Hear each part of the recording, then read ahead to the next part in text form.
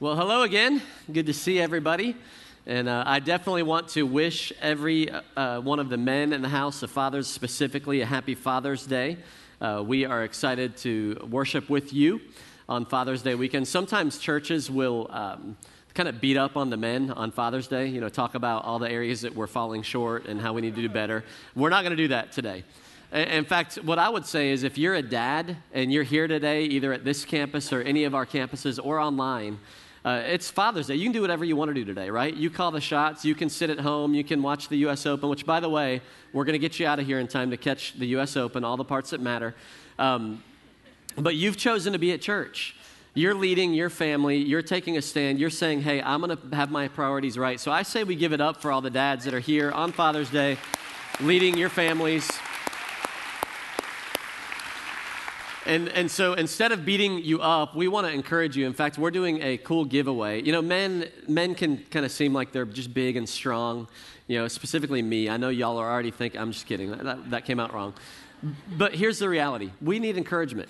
We need to know when we're doing well. And so we want to kind of create a wave of encouragement of the men at Seacoast. And so if you have a dad, father figure in your life, maybe you're married to a great dad, maybe you're talking about your own father, we want you to post on Instagram about them. And some of you are like, what's Instagram? Just Google it, and I give you permission now to go ahead and download it while you're here. Get on Instagram and post a picture of your father or that father figure. Say some nice words about him.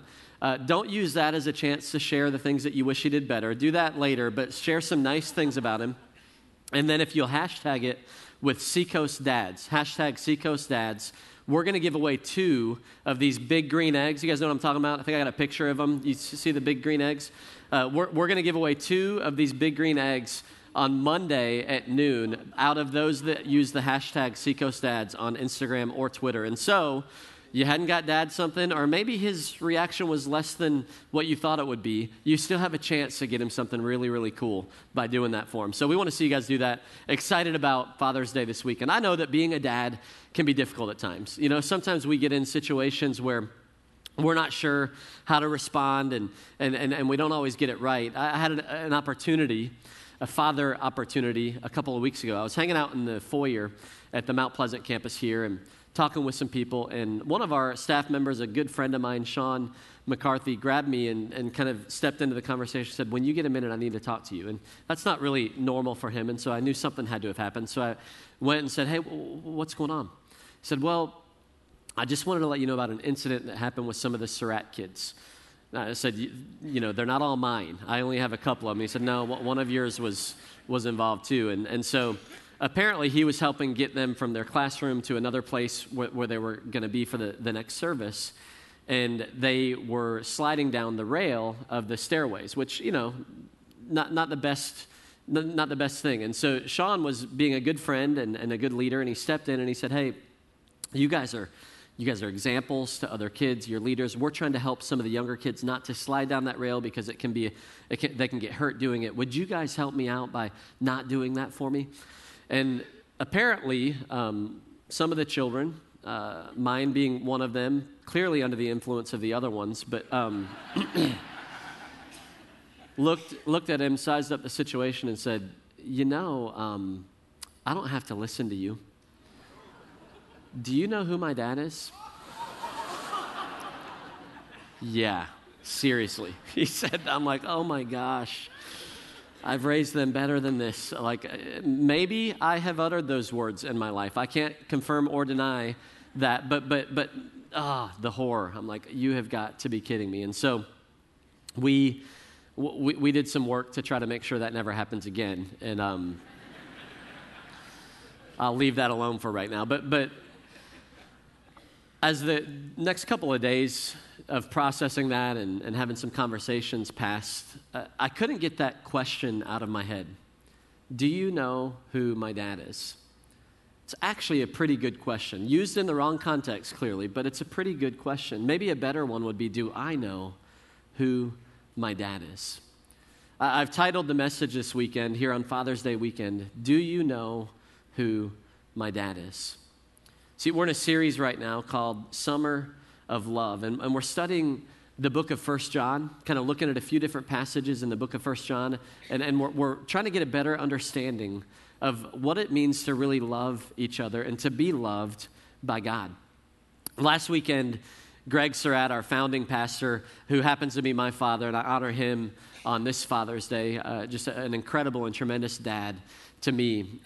He gave a great message about who God is, the fact that God is love. And if you've ever wondered if God is distracted or disappointed or angry with you, you need to go back and listen to that message because it was such a foundational word, and it's really the basis from which the rest of the series will come. Because my dad, my spiritual dad, is love, I believe there's some things that will flow out of that and how we live our lives. And today, what I want to do is I want to focus on the area of confidence. I believe that because I know who my dad is, I can have confidence. I should have confidence in specifically 3 areas of my life. Now, I shouldn't have arrogance, which is maybe where it went with the children that we had talked about earlier, but I should be confident in some things. So let's look at it together. 3 things that I think we should be more and more confident in, the more that we understand who our Father is. The first thing is this: because I know who my dad is, I can be confident in who I am. I can be confident in who I am because I know who my dad is. Look at this first verse. It's 1 John 5, and that's where we're going to be. If you have your Bibles, you can maybe open up there. 1 John 5, verse 1 says, "Everyone who believes that Jesus is the Christ has become a child of God." Everyone who believes that Jesus is the Christ has become a child of God. Well, Josh, isn't everybody a child of God? No, actually, everybody's not a child of God. God certainly created everybody. God loves everybody. God desires that all of the children on the earth would become his children. But this passage makes it pretty clear. You can even underline that phrase, who believes that Jesus is the Christ. Everyone who believes that Jesus is the Christ has become a child of God. What does that mean? What does that mean? The word Christ there, everyone who believes that Jesus is the Christ, actually is interchanged with another word that may be familiar with some of you that have been in church. It's Messiah. Everyone who believes that Jesus is the Messiah has become a child of God. Messiah definition is the promised deliverer of the Jewish nation who's prophesied about in the Hebrew Bible. You know, all throughout the Old Testament, the Bible speaks to this problem of sin, right? You have a perfect God who created man. Man fell short, sinned. We all fall short. If you're a sinner today, you're in good company. The Old Testament Bible talks a lot about the coming Messiah who would redeem the sins of mankind. And you may have read some confusing books in the Bible that talk about this sacrificial system. You know, that if they were going to be pure before God, there would have to be a sacrifice that would be made. They would bring certain animals for different sacrifices, and they'd be made so that the people of God could approach God, because otherwise they can't because of their sin. And there are promises all throughout the Old Testament, from David and even prior to that, Abraham, throughout Psalms, throughout the prophets, that speak of a coming Messiah who is going to redeem the sins of all mankind. And it was the deepest longing of the Jewish people's heart, and still is, those that don't believe that Jesus was the Messiah.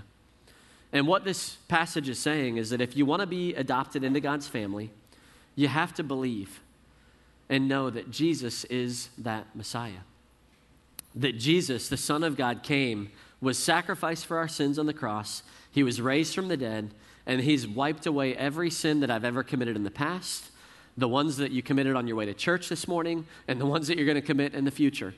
Like all of them, he's wiped them away. That when God looks at you, he sees beloved son or daughter of him, not your failures, not where you've fallen short, but because of what Jesus did, that's who he sees. You're adopted into his family. And by the way, got access to all the things that an adopted son of God would have access to. Forgiveness, freedom, a future, all these things. This verse makes it simple for us. Do you believe that Jesus is the Messiah? Do you? To the depths of your core, all of us know that we need a Redeemer, that we've fallen short. Do you believe that Jesus has done that for you? If so, you can be confident. You can walk around not wondering, I wonder where I stand with God. No, you can be confident that you're an adopted child of God. Because of who our dad is, because I know who my dad is, I can be confident in who I am. A second thing I can be confident is I can be confident in where he is taking me. Because I know who my dad is, that God is love, I can be confident in where he is taking me. 1 John 5, verses 2 through 3 says, we know we love God's children if we love God and obey his commandments. Loving God means keeping his commandments, and his commandments are not burdensome. You know, all my life when I read that passage, it kind of reads like it's a litmus test. Like, if I love God, I'm going to prove it to him by keeping his commandments. But as you study this passage, that's not what it means. What it's saying is, as you grow in your love for God, and as you grow in your understanding of his love for you, that it's going to be a natural inclination of your heart to be more obedient to him, because you're going to trust, you're going to have confidence in the fact that he's taking you to good places, that any rule that he has, any law that he's put into place, any guideline, commandment that he has, it's not burdensome, it's not to hold you back, it's to give you your future. It's to position you in a place where he can bless you. And so we understand that better, and we're like, man, it's not a burden to follow God. I can trust where he's taken me. Have any of you guys been swimming in the pool yet this summer? Any of you done it yet? Okay, some of you guys have been there. I know in my home, my kids start harassing me in about February to start going to the pool. I mean, it's like, come on, guys, it's cold. I'm not, And so finally we cave around April or so, and we go to the pool. And I have no interest in getting in that water. It's cold, and I'm going there specifically so they can play and stay out of my hair, and I can read a book and work on my amazing tan. That's what I'm going to the pool for these days. And so they go play and stuff, and about 6 or 7 times into going to the pool, it's probably May now, I'm starting to feel like, man, I should probably step up as a dad and actually get in the water and play with my kids. And so I decided I'm going to do it. I'm going to get in the water. It's time. I'm going for it. And I know better than this, but I walk up to the edge of the pool, and what do? I stick my toes in the water. Ooh, that's chilly, cold. All right, that's all right. I'm still going to do it. I'm going to get in the water. So I go over to the area of our pool where there's some steps. Oftentimes that's where the babies play, so there's a little warmer water, if you know what I mean. And so I go into the first step of the pool, and it's like, that's cold, So you stand in that step for a while, you get used to it, then you step down into the second step, and now the water is kind of up around knee level, and the octaves go up a little higher. Like, it's cold, I'm going to do this. And I'm standing here, and I look out into the pool, and my kids are looking at me with such disappointment. Like, who is this man? This white, hairy, slightly overweight, like, Dad, don't, just get in the pool, man. I swear, like, the 15-year-old version of myself would have punched me right then and there. Like, what are you doing? I know better than this. And so I came to my senses, and I got out of the steps, and I walked back over to the side, and I did what any self-respecting man who's going to get in the pool is. I took a couple steps, I jumped real high up into the air, perfect form, grabbed my knees, and cannonballed, and just sprayed all the kids. I'm like, I'm getting in the pool. If you're going to get in the pool, just get in the pool. What does this have anything to do with obeying God? I'm glad that you asked. See, I believe that if we're going to follow God, if we're going to be an adopted child of God and go all in with him, and we approach him like I was approaching getting in the pool, we're just kind of sticking our toes in the water, wading into the first step, it's always going to feel awkward. It's going to feel burdensome to follow him. If you're only giving him a part of your life, if you're not going all in, that's no way to approach the Father that I know as our spiritual, loving Father. He wants us to be fully immersed in his love, that we would be children who would go, when he says to do something, I'm going all in. I'm jumping into the pool. I can say that with confidence because there's a great story in the New Testament that talks about this. It gives us a picture of one of God's disciples going all in, jumping in with him. And it's a guy named Peter, and Peter was not perfect, which is why I like him. There's a lot of flaws that we see. But we see a picture in this one story of I believe, what God wants our heart to be towards him. I'll give you a little bit of context. It was, they had a long day of ministry, and Jesus said, hey, I want y'all to get in the boat, go across the Sea of Galilee, and I'll meet you there later. And these are grown men. Many of them are professional fishermen, so that's no big deal.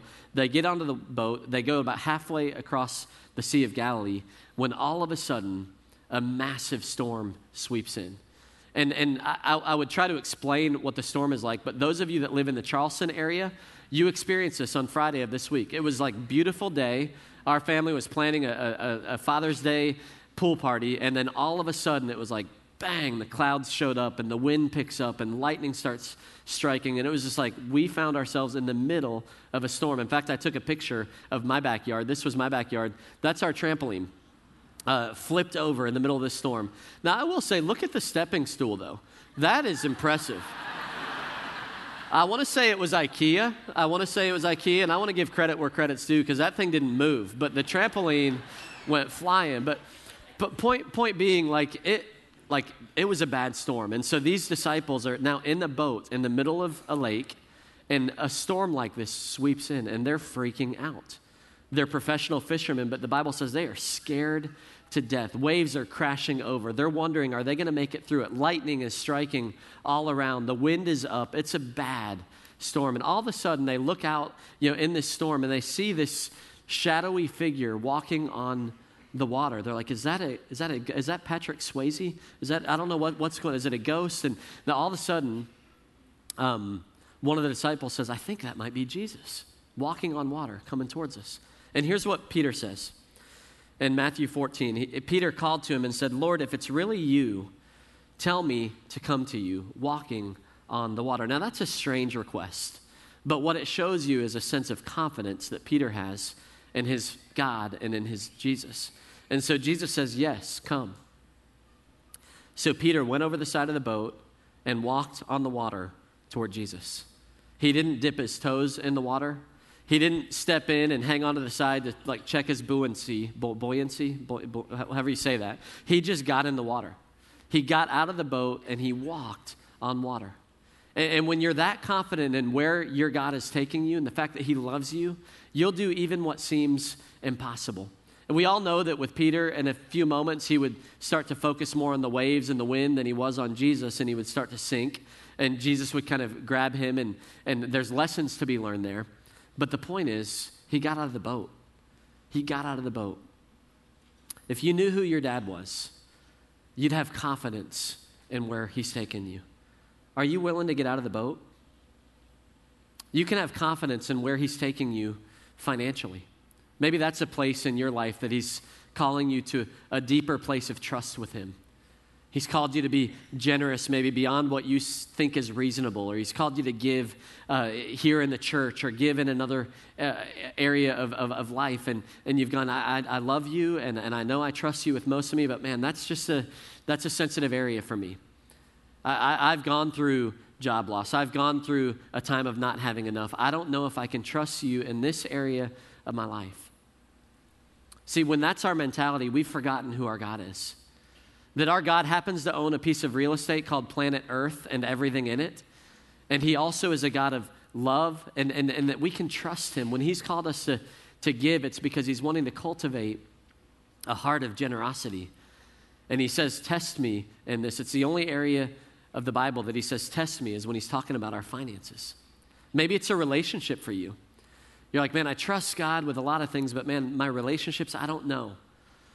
Could be that you're in a dating relationship and it's obvious to you and to those that love you that this relationship isn't going to point you where God wants you to go spiritually. It's not going to be good for you spiritually. And he's calling you not to be rude, not to be a jerk, but to lovingly put an end to the relationship. And you're going, I don't know if I can trust you with this. I don't want to be alone.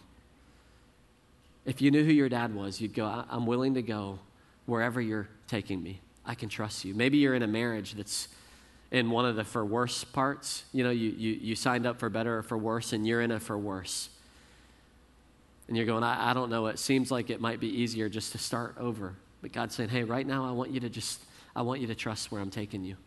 There may be some hard days in front of you, but if you'll stick this out, if you'll get some counseling, if you'll work on it, I've got a place that you can't even imagine in this marriage in the days ahead. Where's God calling you to get out of the boat? Calling you to go all in with him. It may be in the area of giving your life to Jesus, surrendering your life, saying, I'm going to choose to be confident in who I am. Can I tell you, you can trust God. You can be confident in where he's taken you.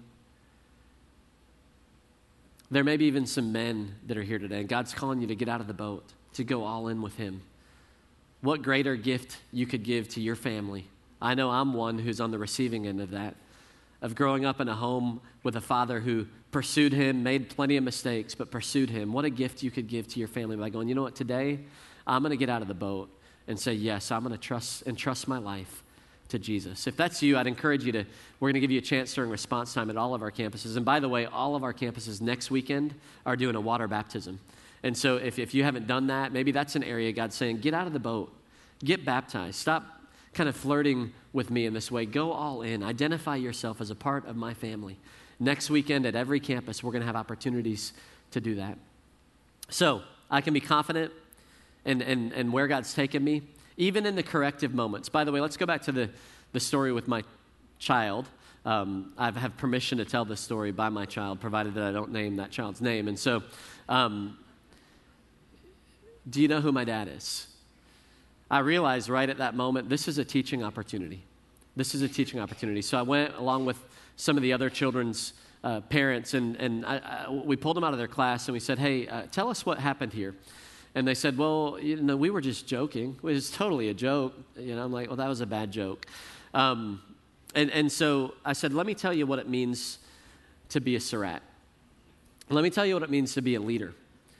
Being a Surratt means that I know where the toilet cleaning supplies are. And so we're going to spend the remainder of this service cleaning toilets all throughout this worship center, not because of a punishment, but because I want my children to grow up knowing that to lead is to serve. Jesus said that he came not to be served, but he came to serve, to give his life as a ransom for others. That's what we're growing into. That's what we want to become as followers of Christ. And so we spent time together, not just him, but all of us cleaning toilets to go, we're going to serve other people.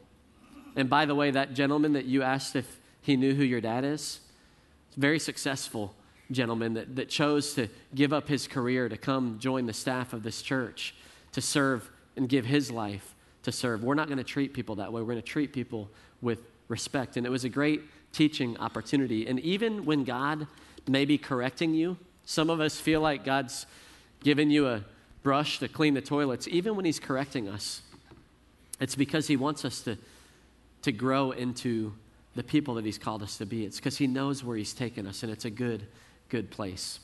Last thing that we can be confident in. When I know who my dad is, I can be confident when I face obstacles.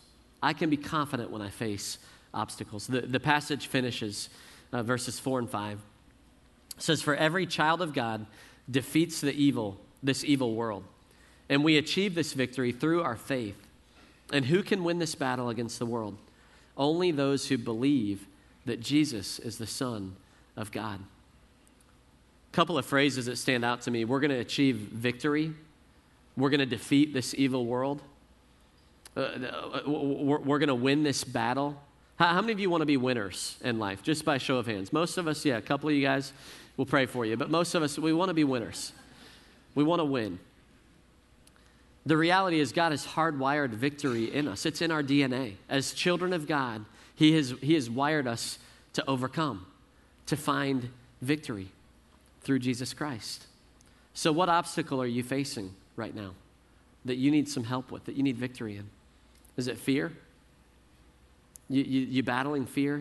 You can be victorious over that. Maybe it's a relationship. Maybe your marriage, again, is in that place. Don't give up.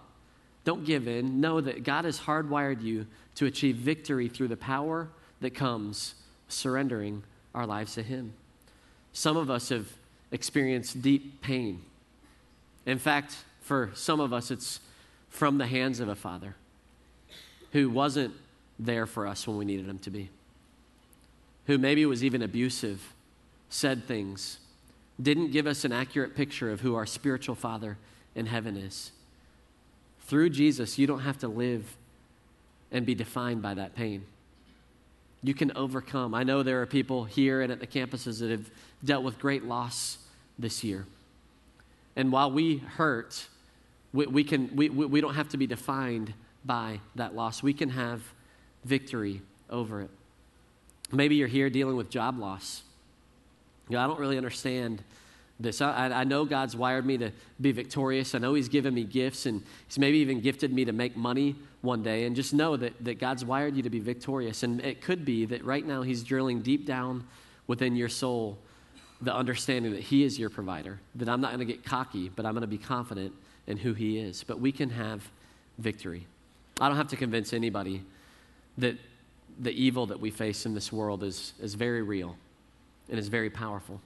We've seen it yet again with the shootings that happened in Orlando this past week and just ripped our hearts out watching what went on there.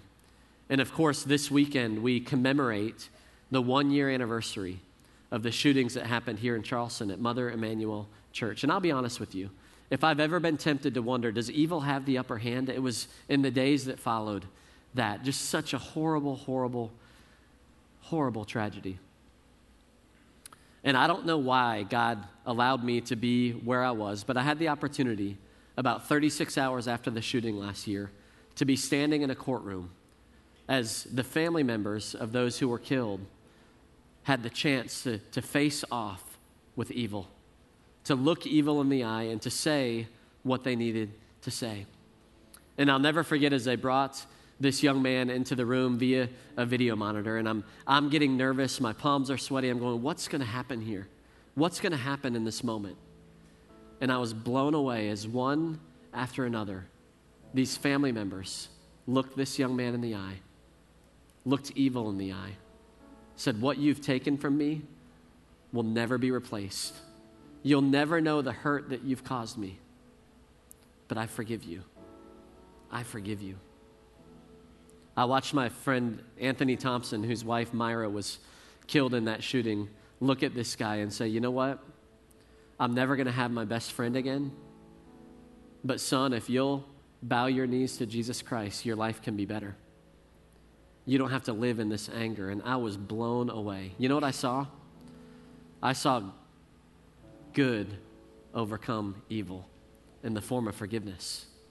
Forgiveness, which is one of God's commandments. And be honest with you, it had to be burdensome for these families to be able to forgive in such a short amount of time. But as I thought about that, I thought how much more burdensome it would be to live a life in bitterness and unforgiveness. See, because of who our dad is, because of what he's done for us, we can be victorious. Love can overcome evil. This last verse on your outline sheet really sums up what I'm saying here today. It's one of the most powerful scriptures in the Bible, especially when it speaks to us overcoming. I want to read it to you, and I want you to just think about your struggle, think about whatever obstacle you're facing in light of these words. Can anything ever separate us from Christ's love? Does it mean he no longer loves us if we have trouble or calamity, or are persecuted or hungry, or destitute or in danger, or threatened even with death? No. Despite all these things, overwhelming victory is ours through Christ who loved us. Overwhelming victory. And I am convinced. Do you hear the confidence in Paul's voice, the conviction? I am convinced that nothing can separate us from God's love. Neither death nor life, neither angels nor demons, neither our fears for today or our worries about tomorrow, not even the powers of hell can separate us from God's love. No power in the sky above or in the earth below. Indeed, nothing in all creation will ever be able to separate us from the love of God that's revealed in Christ Jesus our Lord. Do you know who your dad is? Do you know the love that he has for you? That there's not anything, no power from hell, no darkness that can separate you from that love.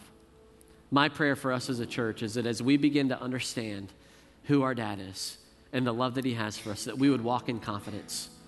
We wouldn't be cocky, we wouldn't be rude, but we would be a confident people. We know who we are. It doesn't matter what other people say about me. I know that I'm a beloved daughter or son of God. And you know what? When he calls me to obedience, even in the hard places, I'm going to obey because I'm confident in where he's taken me. And when I face struggles, we can be confident that we're going to have victory, that we can fight it out. We don't have to live in defeat. We can live in victory. That's my prayer for us as a church. Normally, I would ask you to bow and pray, and we're going to do that. But what I want to do today is I've asked my grandfather, Hubert Surratt, who really is the patriarch of our family, to come and to pray over our church, to pray over us on this Father's Day weekend. And, I've been blessed to see examples of what it looks like to follow God. And so I want y'all to welcome my grandfather, Hubert, as he comes and prays for us as we close.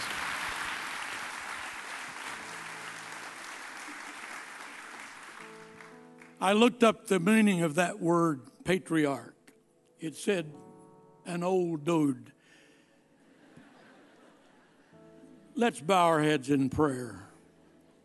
Heavenly Father, it is such a privilege to address you as our Heavenly Father.